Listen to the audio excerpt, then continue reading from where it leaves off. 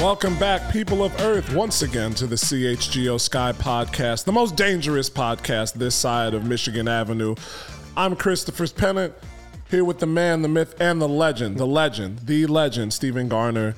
And as always, we want you to remember that the CHGO Sky Show is sponsored by DraftKings. Sign up for DraftKings, use that code CHGO, and get $20 added to your account instantly when you first bet. In addition to that, we're coming up to football season. I know it's a basketball podcast, but we're coming up to football season, and you have 48 hours, less than 48 hours. Every second I waste on this read is taking time away from you signing up for the CHGO Die Hard membership. That's $60 for 48 hours. That is a full $20 off of that CHGO Die Hard membership. And when you sign up, you get a free t-shirt. In addition to that, the deals keep coming. For the same amount of time right now, you go to the CHGO store at CHGO Locker, and all t-shirts and hats, and every single hat in the store is just $24. Let's go. Man. Stock up. That's a deal if I ever heard. You got to get it, man. You got to get it. We're not wearing the shirts right now, but we've got them. They are durable. They are lightweight. They're the moisture-wicking technology that you remember coming up when you were in high school and junior high, the stuff that just saved your life when you were like, man, I can't take this shirt off after I'm done playing. Don't even have to worry about that anymore. So check that out on CHGO. Get that Die Hard membership in the next 48 hours.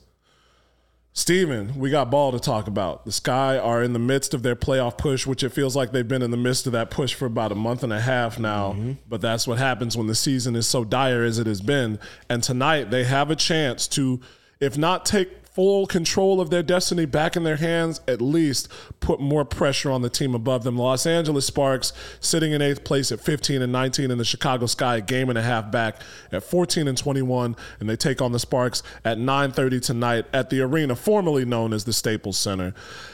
It can't get any bigger than this for this team that's been so up and down, had so much tribulation thrown their way. And, we're going to go in depth, but the first thing that jumps out to me, no Atlanta Smith tonight in concussion protocol. How does that change up the Sky's, not only their lineup decisions, but how they attack and defend Los Angeles? Well, that takes the best rebounder on the team off the table, firstly. And obviously, for a team that plays games at a relatively close point differential per usual, more often than not, those rebounds and those extra efforts that she gives that nobody else on her team can really replicate, you got to have a collective pitching in and chipping in from everybody on the roster that's getting minutes. Against a team that's going to, especially without Atlanta Smith, have the advantage size-wise, especially in the paint.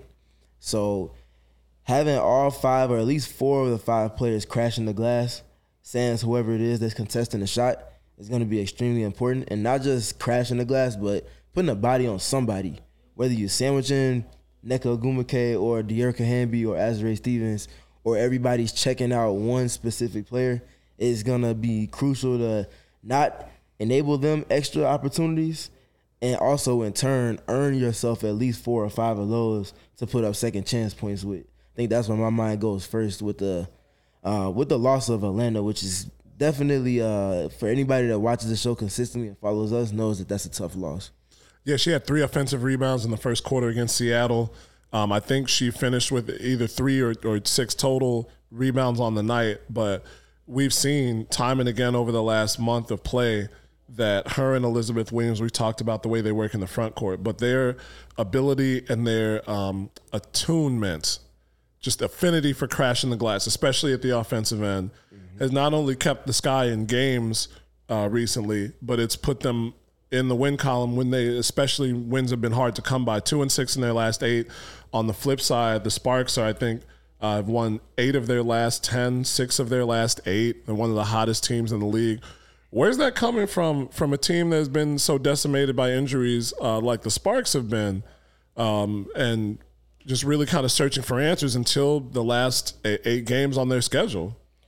First things first is I think, like we mentioned in the last podcast from last week, that the Sparks are a team that was, if any team was more injured than the Sky this season, it was them. And, I mean, they still haven't come back fully in tow with Lexi Brown still working her way back, which we wish her nothing but the best. For sure. Not just as a former Sky player, but for everything she's had going on. So she's still, I guess, kind of day-to-day at this point, but it's kind of lingering on. So she's their best shooter. She's a movement shooter. She does stuff with the ball in her hands, off the ball, and she's a great defender at the on the perimeter. So they're still missing one of their key cogs, and they're still doing what they're doing now. So I think it's health because they got Clarendon back, and they just brought so much energy, activity, defense, connecting on offense, scoring, like playmaking. Anything you could ask, they've brought that and then some. So the fact that they got that specific piece back has really helped to connect everything else. And then their defense. They have the second best pick and roll defense in the W behind nobody else other than the Las Vegas Aces. And really in this stretch, they've had the best defense in terms of just taking away anything that the offense likes to do primarily or secondary. So you're going to tertiary options and you're operating off script consistently. And they're flipping those into turnovers as well, which is another issue for the Sky that we've seen. So a lot of the Sky's shortcomings are things that the Sparks have been feasting on specifically in this stretch of games. So it's a perfect time to see, I mean, who's best suited for that last playoff spot at the moment. For sure. I mean, you hit the nail on the head. Those are things that the Sky have had troubles with pretty much most of the season, going to plan B, plan C in their half-court offense and limiting turnovers. They were able to do so against the Aces a couple of games ago. Took that game down to the wire. So, I mean, we've seen some really good things from the Sky over their last three. They've scored over 90 points every time out, whereas in that 5-game losing streak, I think they broke 80 once. And I know we've talked about offense, but it's going to have to be on display against the Sparks tonight. I want to talk to you more about Layshia Clarendon. Going back to the Sky's championship run in 2021, they were a key piece in that game against Minnesota. When he went out, you could just see nobody could get the ball to Sylvia Fowles consistently. And that was the game that I thought the Sky were going to lose, where they weren't going to be able to make it to the round of three, or the semifinals, I should say. And then Layshia Clarendon going out changed the whole complexity of that game. We talked a lot about Jordan Canada and how she's improved her game as a scorer and even in some ways as a facilitator while still remaining and refining her defense. But can you just go in more about Layshia Clarendon, what dynamic they bring to that Los Angeles offense and defense? You mentioned their ability to connect. It's that ability to switch. So something that the Sparks have been doing a lot lately, which is not foreign to anybody that knows Kurt Miller, is in their defense, they are aggressive with their front court pieces, being De'Erica Hamby, Azrae Stevens, and Nneka Ogwumike. And all three of those pieces are not just able to be aggressive, but they're also able to be active with their hands in terms of presentation, taking away passing angles, and getting deflections, not unlike Elizabeth Williams and Alana Smith. And if you want to look like last season, Candace Parker, Emma Meesman, and Azrae herself were great at that. And then, in addition to all of that, they're also able to switch flat out and just completely send the offense off script, because Clarendon can not just guard guards and wings, but they can hold their positioning against front court pieces, opposing front court pieces, get into the legs, 3/4 and take away a passing angle, or completely front the post in denial. And then another front court piece will be there to help out if a pass does go over the top.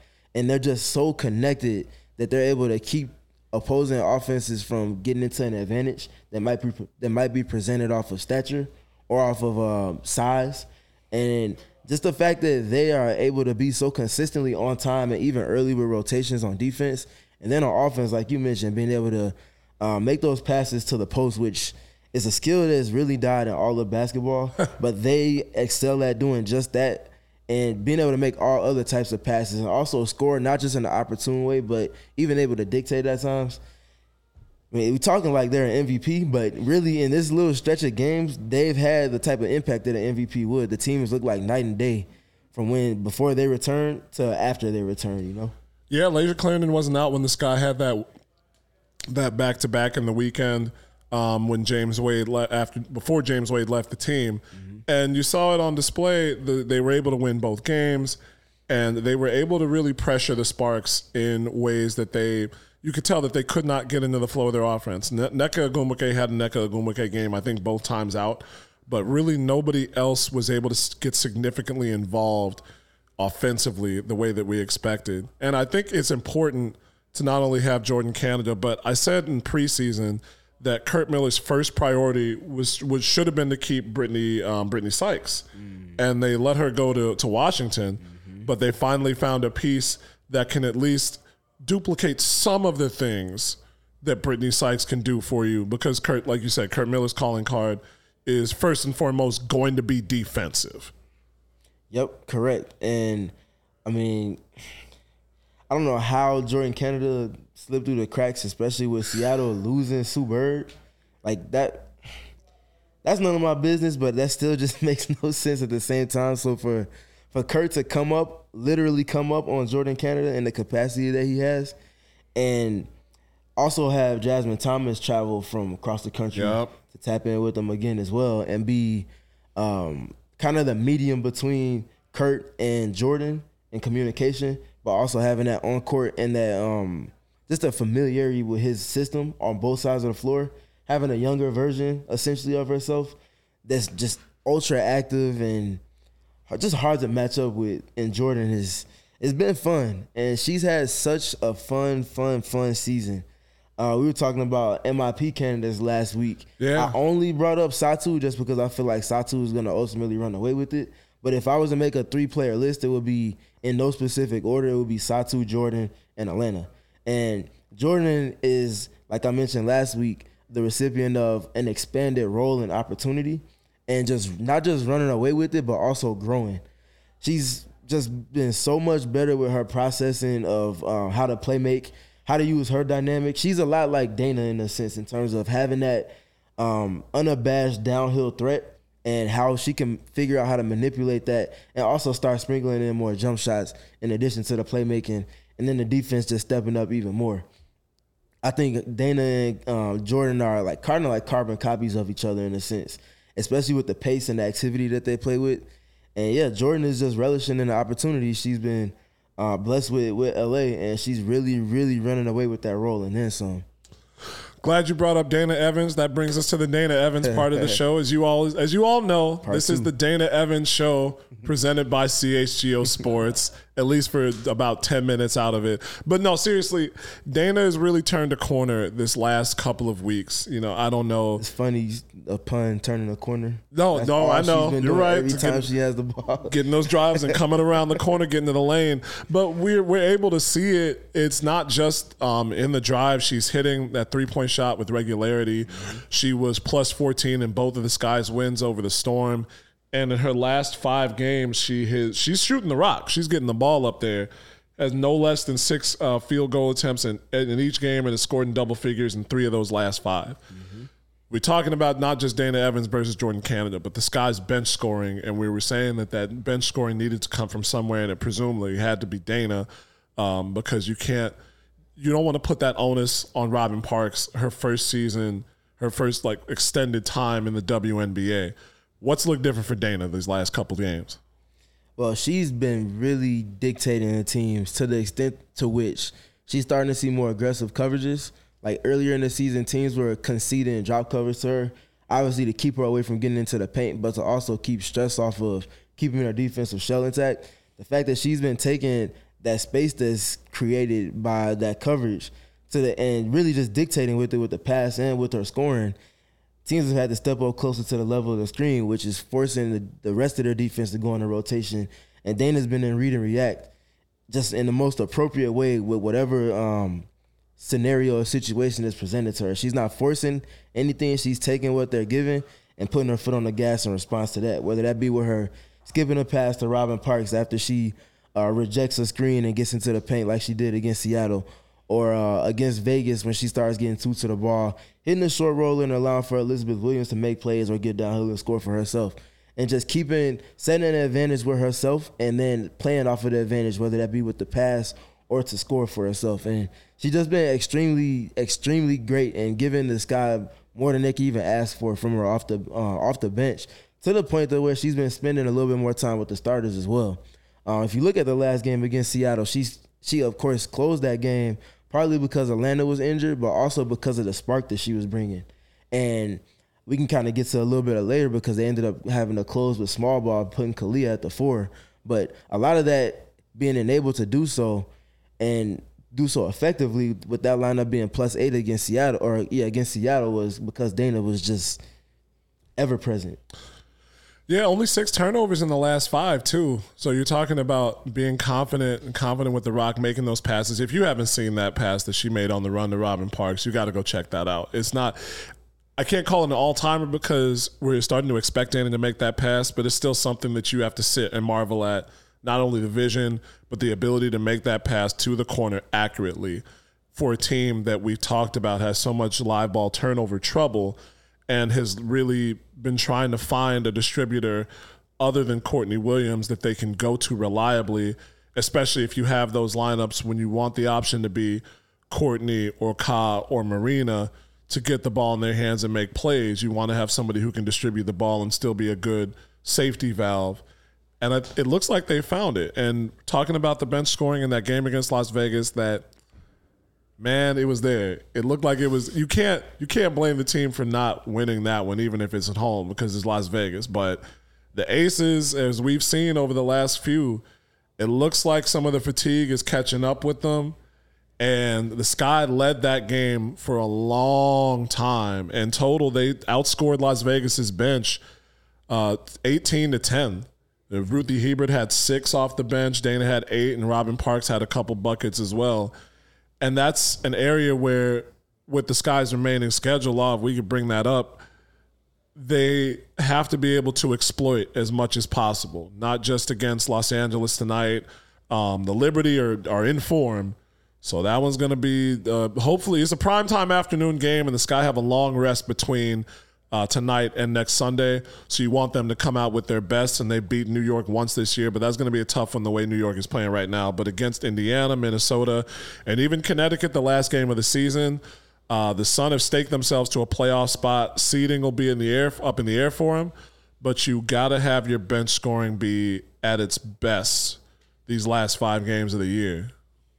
Yeah, and if you kind of look past the last 5, which are up on the screen now, and you consider the last 2 with Seattle and the Aces, that's 3 games against the top 3 teams in the W in your last 7. And if you add Minnesota to that mix, that's another playoff team. You add the Sparks presently, that's another playoff team, you know? So and then obviously Connecticut, you know, it's a lot going on with that schedule, and there's no easy way out. You got to earn it if you really want it. So it's going to be tough, but I think that Aces game is kind of a microcosm of a lot of what we've seen from this guy this season, where they have multiple stretches across multiple quarters where they're doing the thing that they need to do, taking care of the ball, playing defense, rebounding, getting to the free throw line. And then in the fourth quarter, that's where we start to see things kind of fizzle out some. It's like they kind of ran out of gas, where you have to find a way to sustain that, and you have to play 4 complete quarters against these teams that we just talked about down this last home stretch, not to just get to where you want to be, but just to even in a more present manner, just to win those games individually. You won't be able to beat the Sparks team tonight without playing 4 complete quarters, not just because you're on the road, but also because that team is well coached. They have a lot of players on that team that are veterans, and they're also still the hottest team in the W at the moment.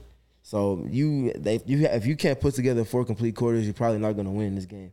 They put together almost 4 complete quarters on Sunday against the Storm, but that's like those lapses early on where you have to play from behind in the fourth quarter is not going to get it done against the Sparks. Yeah, no doubt. You got to get off to a fast start tonight. It's even in that game against the Storm, they broke the 20-point mark in each quarter, and they were remarkably consistent. 23 in the first 2, and then 22 in the last 2, and were able to pull it out by holding the Storm to 10 points in the fourth frame. Mm-hmm. But you really want to see them get out to a fast start. Interesting wrinkle here. If the Sky win tonight, they win the season series 3-1. That's cut and dried. So if you go into the end of the season tied at whatever record, then the Sky would get the 8th spot. If Los Angeles wins tonight, the season series would be tied 2-2. Mm-hmm.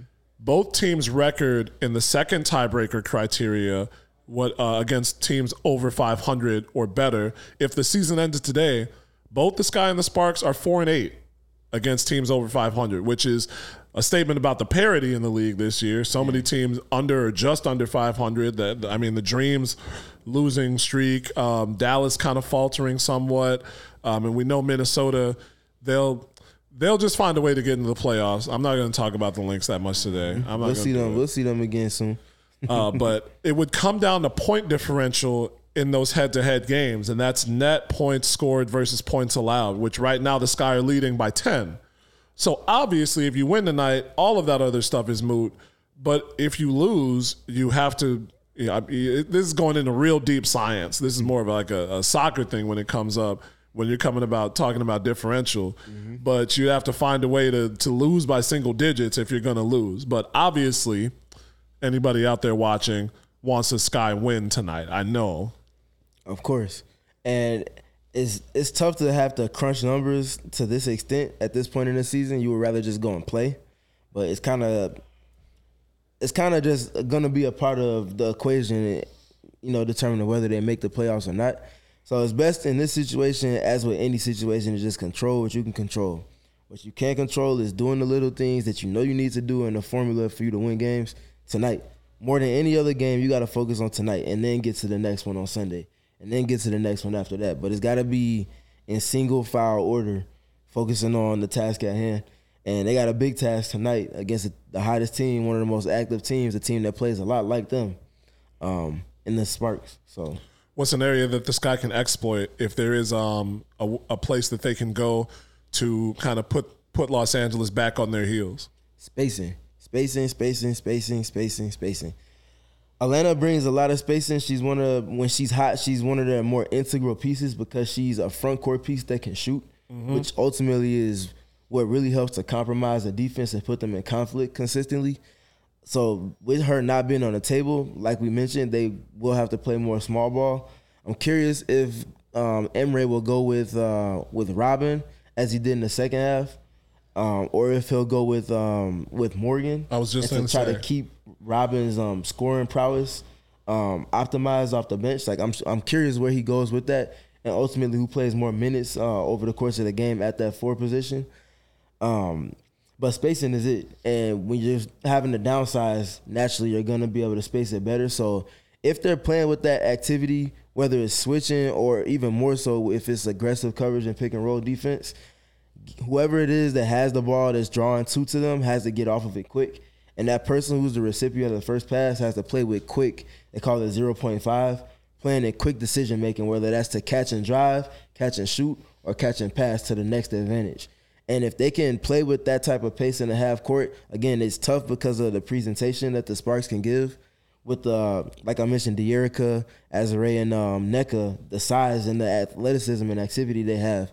If you can pass around that and get into different actions like slips, hitting the short roll, which Elizabeth has excelled at, like we've been talking about since the post-All-Star break stretch, getting into those dynamics, but all within the spacing at the preset of your action on offense is going to be really as imperative as anything. I think a great space to look at is that first half against the Aces. The Aces went to switching in the second half, which...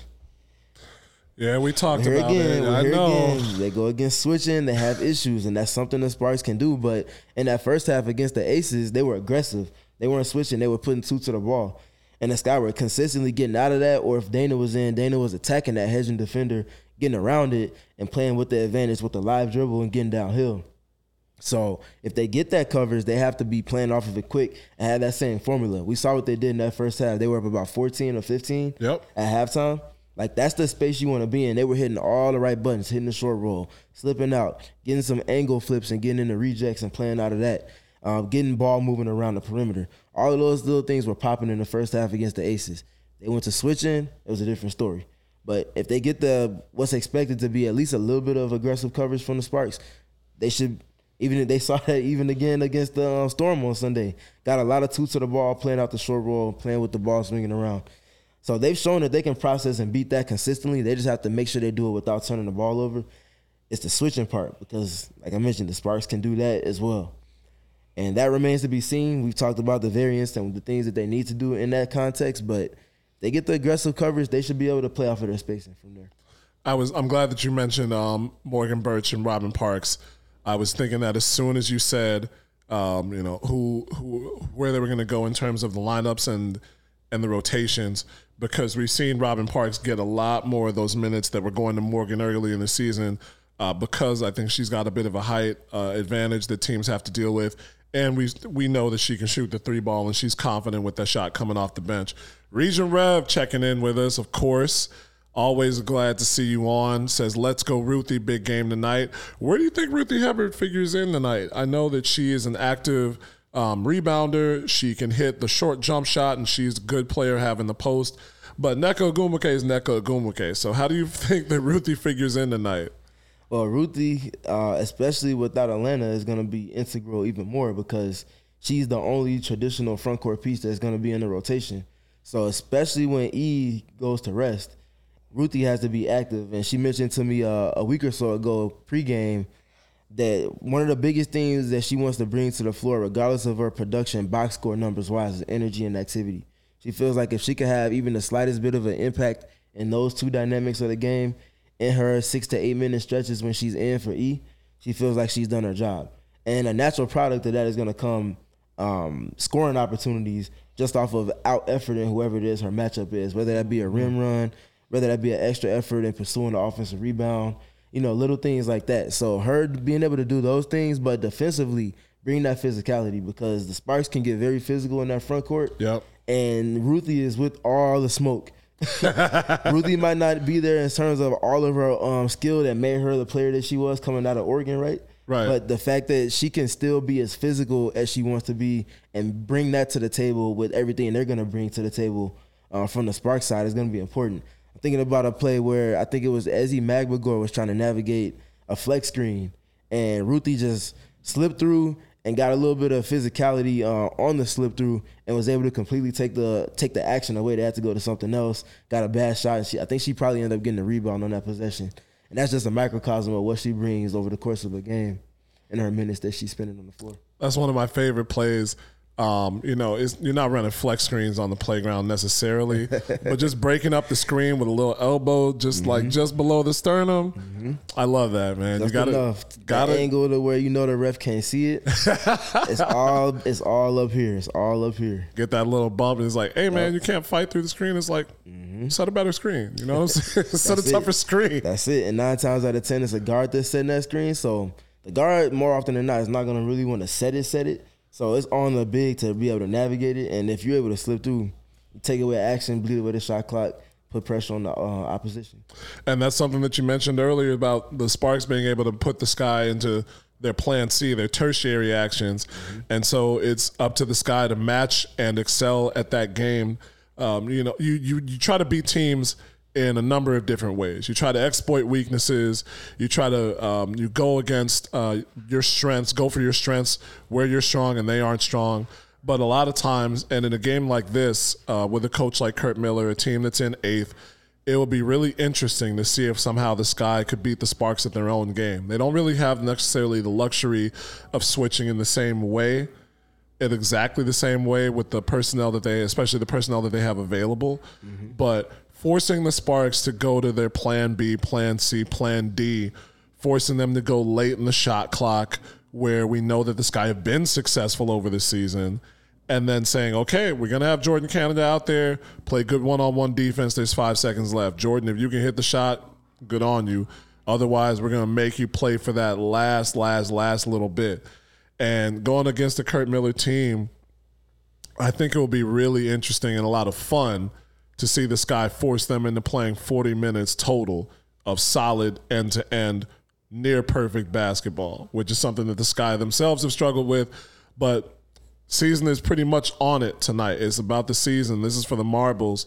You win this one, you're half a game back, and that Sparks schedule is a little bit easier, but they don't have every game a cakewalk anymore. They've got to play Connecticut. They've got to play, I think, the Aces one more time, mixed in with Seattle. And they've got a Washington team that's kind of up against it, but they've got to play Connecticut and New York, and their last 3 games are on the road. And they got the Mystics in there, too. Yeah, I mean, it's like the Mystics are in such a weird spot with the injuries that they've had, but it's still a formidable team. And Brittany Sparks, knows Los Angeles. She knows how to play them even better than she knows how to play everybody else. Brittany Sykes, man. She knows defense. Bruh. She is insane. She is insane, man. Her impact on the game is ridiculous. It's ridiculous. Like the RDC World sketch that they had about how you had to stick Steph Curry, like this dude's waking up and he was like, you already putting defense. Like Brittany Sykes just does that. She just does that. She lives that. Literally. Like you coming off the bus, she's like, check ball, check up, let's go. Already in your face, breathing heavy, touching you, all of that. Yeah, she does. She's a master of all the little stuff that weighs on you over the course of a game and keeps her in a position of advantage. So it'll be up to the Sky to do that for the Sparks tonight. Greg Fortley says Sky by 10 tonight. What you think? I would love to see it. The Sparks, for as great as they've been playing, do not shoot the three ball well as a team. So if you can keep the ball out of the paint and force them to take catch and shoot opportunities, there's a very big chance that you could potentially win this game by 10. Not just win, but win in grand fashion, because 9 times out of 10, they're not going to be shooting the ball that well. They're the worst three-point shooting team in the W, and they take the second least amount on that per game average. So they don't shoot with efficiency, and they don't shoot it much on volume either. So if you can put them in those situations to where it's Clarendon taking threes, it's Canada taking threes. We love Azarea, but if Azarea is taking threes and settling instead of getting to the paint and using her height as an advantage, that's a major plus for the Sky. So, like, keeping them in those positions to where they're taking catch and shoots, or even mid-range shots for that matter, that's something that the Sky can do. And they can get there with their switching more than anything. They've been switching a lot more over this last, 5 or 7 games. So, it's possible. It's very much possible. They sound like the Bulls to me. You know what's funny was we had the same conversation with shout out Big Dave. Yeah. He was asking him my temperature on the Sky, and I told him it was a lot of PTSD from this most recent Bulls season, whether it be the injuries, whether it be the ups and downs in play, whether it be the highest of highs and the lowest of lows, whether it be just over the course of a game, you get these pockets where it's there and then it's not, and then it's there again, and then it's, it's a lot of similarities between the two teams. That's a great comp. Greg says 91-81 Sky wins. Greg, when the Sky score at least 89 points, they have won. I think they've won 12 and lost 3. No, 2. They're 12-2 when they score at least 89. So, first of all, Greg, if you got that, 1, let me know the lottery numbers. 2, you might as well put a bet in for that exact score, because you could probably come up on that. That's it. But yeah, we'll look for that 91-81 game. I'll take that, and a 10-point win would close that season series out. And if the Sky come to the end of the line tied with Los Angeles, then they would get that spot for 8th in the league and go to the playoffs. Let's take a quick break to pay some bills and talk about our guys at Shady Rays. Chicago, the heat wave is over, at least for the time being. For now. Right. I saw something about next week being over 100 again. Oh, we're coming back up? Yeah, back in the 90s next week. Let's go, baby. The city pools are still open, and you still got to look fly, whether you're going down State, whether you're going down 71st, whether you're going down Randolph, you got to look good. And Shady Rays will have you looking sharp. They are the best sunglasses for your money that you can get this side of blue blockers and Ray-Bans back in the day. Shady Rays beats them all out. You want to be looking like Michael Knight, you'll do it. You want to be looking like Hasselhoff and Baywatch, you'll be doing it. You want to look like some other character that is from a TV show that none of you have heard of, because I'm old, you will do that. And you can do that with Shady Rays. Plus, if you break them, we're not doing any Pottery Barn stuff here. It's no, if you break it, you bought it. If you break your sunglasses, if you lose them, if Bigfoot steps on them, if they get rolled over by the number 9 bus, send them back to Shady Rays and they will send you another pair free of charge. There is a guarantee that you will get those same shades back even if they get damaged. Plus, they are helping multiple sclerosis sufferers and patients throughout the country, throughout the world, with every purchase of Shady Rays sunglasses. And that CHGO deal is still active. If you use the code CHGO, you will get 50% off your first 2 pairs of Shady Rays sunglasses. You see them on the screen. Lawrence is so cool. He's wearing a pair in the studio right now. You can't see it, but he's wearing them. He's got them on. Because the lights are too bright in here and he needs to keep it cool with y'all. So please purchase those Shady Rays sunglasses. Again, use that code CHGO and get 50% off your first 2 pairs of Shady Rays sunglasses. You can't beat it. You absolutely can't beat it.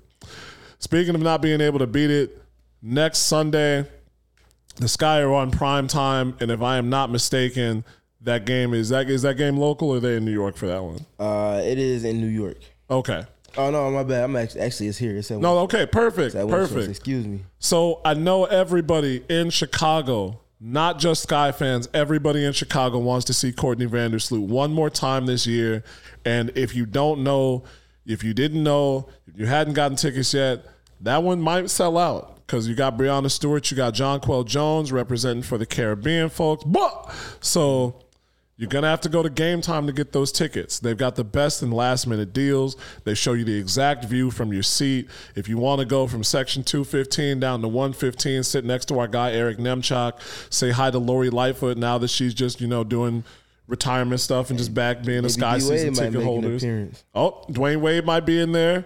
You can ask him, why he didn't come to the Bulls sooner, before the twilight of his career. Don't ask him about that. Don't ask him about that. Ask him when Gabrielle's next movie is going to be in and why she hasn't gotten him a cameo in that. But you can do that with Game Time. $20 off your first purchase if you use that code CHGO. If you don't remember the code, it's all over the place, all over this show, all over all of the shows on the CHGO Sports Network, All City Network. Use that code CHGO again, and you will get $20 off your first ticket purchase with Game Time. And it's not just about the Sky. Football season's heating up. You can get Bears tickets. The Cubs are coming in to the wire for their playoff push. You can get Cubs tickets. If you want to see the ghost remnants of the Chicago White Sox, you can do that too on Game Time. Red Stars, the Chicago Fire, anybody in Chicago. If you want to go see comedy at the Chicago Theater, Game Time. It's all there at your fingertips. Game Time, the best deals, absolutely guaranteed, bar none. And again, use that code CHGO for $20 off your first purchase. Greg, man, appreciate you coming on, Greg. We got Greg Fortley in the chat. What do you think the 3 biggest key factors into the Sky coming away with the win tonight? I mean, we talked about a lot of them already, making sure that you limit the live ball turnovers and negate the defense that Los Angeles is going to throw at you. And with Kurt Miller teams, they're going to throw a lot of different coverages. Yep. We talked about the bench scoring and I think Ruthie as well, being in more in the lineup and getting some more touches and having to defend NECA. Mm-hmm. We haven't really talked about our starting guards, though, Courtney and Khan, Marina. So I think that's the third factor. What's it going to look like for them tonight? All 3 of those players had very solid games against the Aces last week in that first half. That's the template. They need all 3 of those pieces to be scoring and facilitating in a solid blend to where it's not just heavily dependent on one of those 3. It is all 3 moving on the same accord, in addition to Dana bringing her punch off the bench when she comes into the mix as well. And I also think an external factor outside of those that we mentioned will also be just the efficiency and effectiveness of their small ball lineups. I'm curious how often Emre does go to the Dana, Marina, Courtney, Kai, and Elizabeth Williams 5-player lineup. Obviously, it's one we haven't seen that frequently, but like I mentioned earlier in the pod, they were +8, and a lot of that +8 came in the second half, particularly in the fourth quarter when they had to make the comeback to win that game against the Storm. I'm curious how much we see of that lineup against a team that likes to go big, the way that the Sparks typically play. That'll be an interesting clash in approaches to the game lineup-wise, matchup for matchup. And for the Sky to win those minutes, they got to be disruptive defensively and playing in transition. That's where a lot of the comeback against the Storm came from. I think the Storm had maybe 2 live ball turnovers at halftime on Sunday, and that ballooned to 10 in the second half. And again, a lot of that came when the small ball lineup was imposed on their fourth quarter onslaught. So seeing if they can replicate that against a new team that's better built and has more dynamics that they have to go up against will be interesting. It's going to be a fun clash of basketball philosophies. This is the season tonight, but I do want to look ahead to the game against the Liberty on Sunday afternoon. Liberty coming away with a gigantic win against Las Vegas yesterday night. They won the Commissioner's Cup in somewhat surprising fashion. I think all of us really picked. Oh yeah, no, I said they were going to win by double digits, right? Isn't that what I said? I know, and I saw that, and it happened. And not only that, the very rare Aces lead at halftime, Liberty lead at the end of the game bet came up, which I looked at for a split second and was like, I mean, this is like plus 5,000 for a reason. I'm not going to bet it. And that was dumb. So, like the Liberty have turned the corner. My guy James K bought my New York Liberty stock back in July, so he is a millionaire at the moment. But I think the interesting thing, I saw a headline in the next that the Aces were able to limit Jonquel Jones, and New York won anyway, and they won fairly convincingly. What has changed for New York since they were 10-4 and lost to after they lost to the Aces at the end of June, and they're 18-3 since then. What's changed? Defense. They have figured out what defensive coverages work best for the lineups that they like to use, and that's been switching. We talked about switching, man. It's switching the name of the game, right? Themes of the season, both for the Sky and against the Sky. And for the Liberty particularly, having Jonquel Jones and Breonna Stewart that are able to take away mismatches that come with your switching 1 through 5, and being able to clean up messes and make great decisions as a team, whether it be in help or whether it be in switching or whether it be just in general sticking in front of whoever your matchup is. They've just been doing a great job with that. Sabrina Ionescu's been better in that stretch after that game against the Aces, like you mentioned, than she was defensively prior to that. And I think more than anything external from schemes, just her ability to be better defensively individually helps to keep their shell intact, keeps them out of rotation a little bit, at least a little bit less than they were prior to that game. And they've just been more solid in terms of that, plus building their continuity. And their offense has continued to evolve. They're getting into the little things that work best for them, a lot of Spain pick and roll. Some of their actions look similar to what the Sky ran last season with Courtney Vandersloot in rotation. Breonna Stewart is Breonna Stewart. Jonquel Jones on the offensive rebounds, not unlike Atlanta Smith, has had a big impact for them. And Benaja Laney knocking down corner threes, playmaking at times, defending a lot, more than a lot. And then the last thing for me, Maureen Johannes is who typically would be expected to be their sixth player. Right. Kayla Thornton has been their best player off the bench this season. Wow. I mentioned when they picked her up in the trade that she felt like a throw-in. And I was like, looking at the roster, I'm like, there's going to be a lot of impact for her to make on this roster. Whether Hanzu plays or not, whether Steph Dawson's minutes uptake because Hanzu does play or not, Kayla's going to have an impact. And we've seen it in multiple games over the course of this season against the Aces and against other teams where KT comes in and she's just mucking up everything defensively, then coming down court and hitting the three, making the extra pass, setting a solid screen so Sabrina can get off into one of her one-dribble pull-ups from deep. There's a lot going on in New York, man, and it's all clicking at the right time. Definitely at the right time. They got a chance to catch Las Vegas for that number one spot. I mispronounced that. For that number one spot. They mispronounced that. The Oak Park River Forest near Graduate before he moved down south. There's still a yearbook photo in there with Christopher Bridges. If anybody can get a hold of that OPRF yearbook from the early 90s, man. But yeah, you hit the nail on the head. I mean, Breonna Stewart herself, who we talked about as a potential MVP and DPOY, said that Benaja Laney should be in there for the Defensive Player of the Year. And we talked about the ability that she brings both in terms of size, strength, and skill defensively, but also when you can go with her offensively and play her at the 3 or at the 4 sometimes in lineups, it does take pressure off Sabrina Ionescu. And it allows both her and Breonna Stewart to play that rover kind of safety role, which is so dangerous when you have two players like that who can not only deflect the ball and get steals, but then can immediately bring the ball up on the fast break. Yep. And it's that activity like you just zoomed in on that really changes things for New York. And I think the Benija dynamic has been ever present for them. She's playing the role of Rebecca Gardner for them, helping their guards take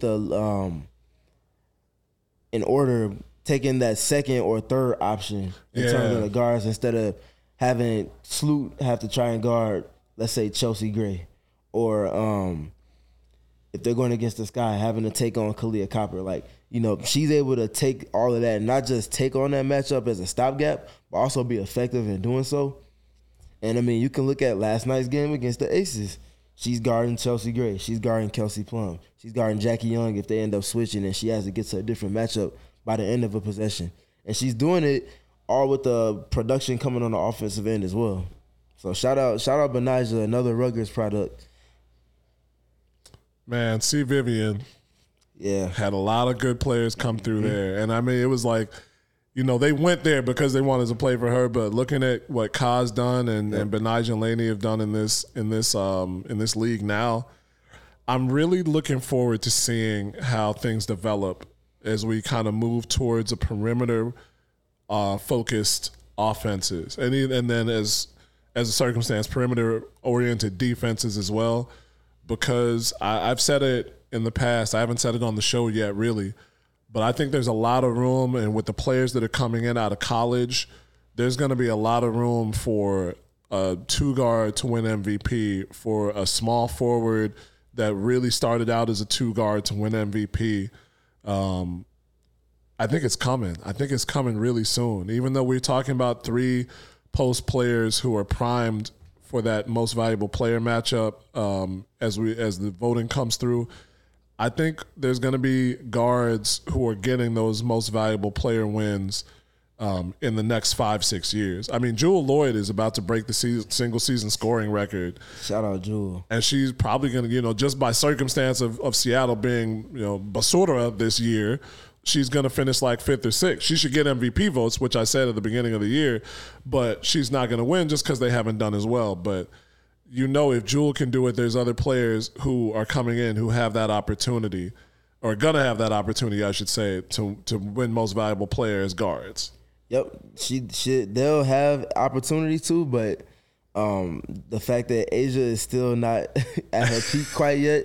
Stewie, I mean, she probably even has a half step more that she can take, whether it's just a slight uptick in efficiency, which puts her at 25 points a game or something like that. And then obviously Aaliyah Boston, she hasn't even scratched the surface of what she's going to ultimately be. So there's going to be a lot of push and tug, but I think on volume, like you're saying, there's going to be a lot more guards coming in that will ultimately have more say-so in that best player, or that what part of the court on offense is going to be having more of a lion's share of the MVP votes. And it's going to be fun to see that evolution and how it changes schematically and tactically, how coaches have to approach games, what skills are going to be more valued offensively and even more so defensively, because if you can't stop somebody, you can't win. So it's going to be fun seeing how those pieces marry together and make the women's side of basketball an evolved version, play with more pace and just be even more fun to consume and even more fun to zoom in on if you like to look at the intricacies. Oh yeah, and this is the intricacies show. This is where we like to break it all the way down. We like to take the large picture, but we like to break it all the way down. Coming to our last segment of the show, Greg, you had a good question out there. What has been your favorite part about the season overall? And away from the basketball side, it's been what they've been doing marketing-wise. With Pride Night, I love Camp Day. Camp Day is its own thing, but I love that the way that they've marketed things this year. And you saw some recent player-focused, not ads, little videos. The mental health one that Marina Mabry did, and now we've got Superhero Night coming, I believe, next Sunday. And there was a really good. They had a couple good clips from players. About that, like which superhero would you be? Dana Evans said she would be Black Panther, not just because, it's Black Panther, but because he's a leader and a protector, which I was like, that's real cool, especially and it relates to Dana's role this season. Courtney Williams said she would be Iron Woman because he has a lot of outfits. So we got this video up here. Let's take a look, man. What Marvel superhero am I? The Marvel superhero that I would be Black Panther, and because Black Panther is more known for being a leader of everybody and just being a protector. I'm gonna say I'm Iron Man. Iron Woman. Cause I feel like he has so many different like suits, and I like that. Cause I be having so many different fits. The Marvel superhero I am is the Hulk, because he is big and strong and athletic, and that's how I block shots.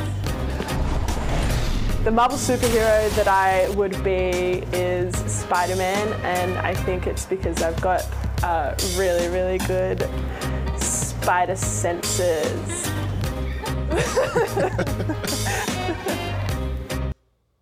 So yeah, it's Marvel Superhero Day, specifically Marvel Superhero Day on September 3rd, which means no DC fans allowed. So sorry about that. Sorry about that. Yeah. Sorry about that, y'all. No Batman stands. DC, you staying home. I like what Courtney said about Iron Man. I think Elizabeth is only wrong because the Hulk is not stoic. And Elizabeth is extra stoic.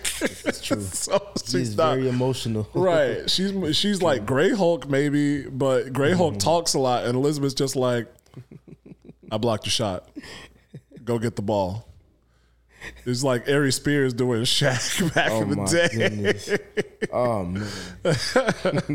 Wow. So we'll ask you out there in the chat, but Steven, man, which superhero would you be if you had the chance?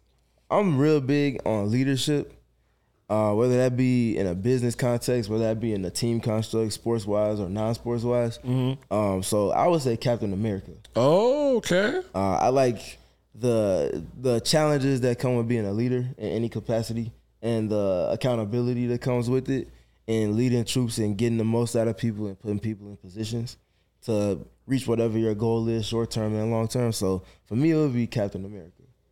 Captain America, that's a tough one, man. That's a lot to live up to, as we've seen. But you're absolutely right. He was a good leader because he didn't want to.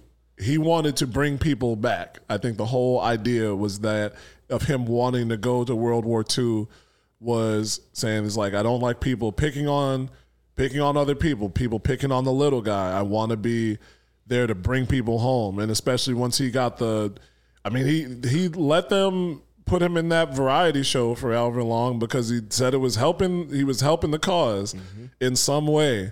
And then he only went when his best friend was in trouble and then he wanted to come back home. I would say Spider-Man just because I've always been a fan of Spider-Man. But which Spider-Man? Let's be specific now. I came up with Peter and I like Miles. I like Miles a lot. I think his invisibility is a new wrinkle that is super dope. And Miles has his own style with the Jordan 1s, the black spider suit, culture, the jacket. Yeah, he's a cultural. I mean, you could already tell he's a cultural icon. But I came up with Peter Parker. I will say that brooding is a good factor for me. I always imagine sitting on top of the Empire State Building or the Chrysler Building, just looking out over New York like, why is J. Jonah Jameson printing another headline about me, man? Like, so I identified a lot with that, but just that swinging through the skyscrapers. And this is a true story. When I was in Boy Scouts, the first summer I was there in Michigan, I got a bunch of bites and everybody. I was like, "Oh, this is mosquito bites. This is weird." And they were like, "No, it's a spider bite." Because it's like spiders will walk up your arm and then they'll bite and then they'll walk and they'll bite. And so I had a bunch of bites in a row. And for a second, I was like, man, am I about to turn into Spider-Man, bro? Start shooting webs, man. That was about to, woo, I was hyped. I was hyped. So it would definitely be Spider-Man. Check that out, man. Sunday, September 3rd, primetime game, afternoon game. Should be on the ABC. Should be on ABC. If not ABC, then ESPN.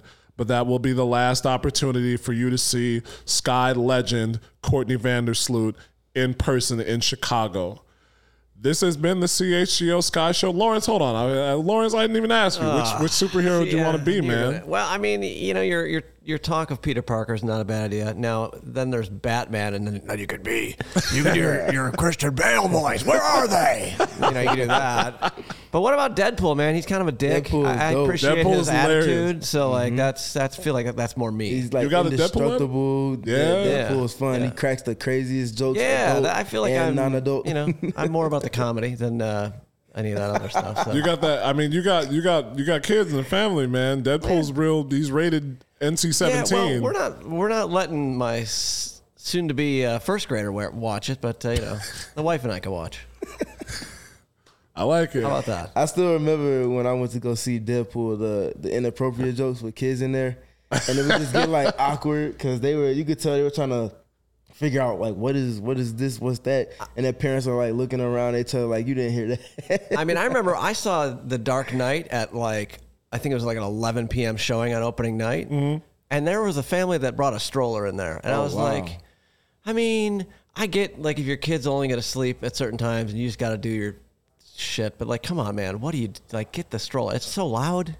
Come on. They had headphones for the kid? I don't know. It was dark. Oh, I don't. Yeah, if it was Dark Knight, what was that? 08? I don't know if that trend it really kicked off. Nah, definitely not. Where you see the kids with the noise canceling headphones. Right. Also, Deadpool, he told you in the ad, don't bring your kids to the movies. I'm looking like there's like 5 kids like 2-3 rows in front of me, spaced out with their parents. I'm like, this is gonna be interesting.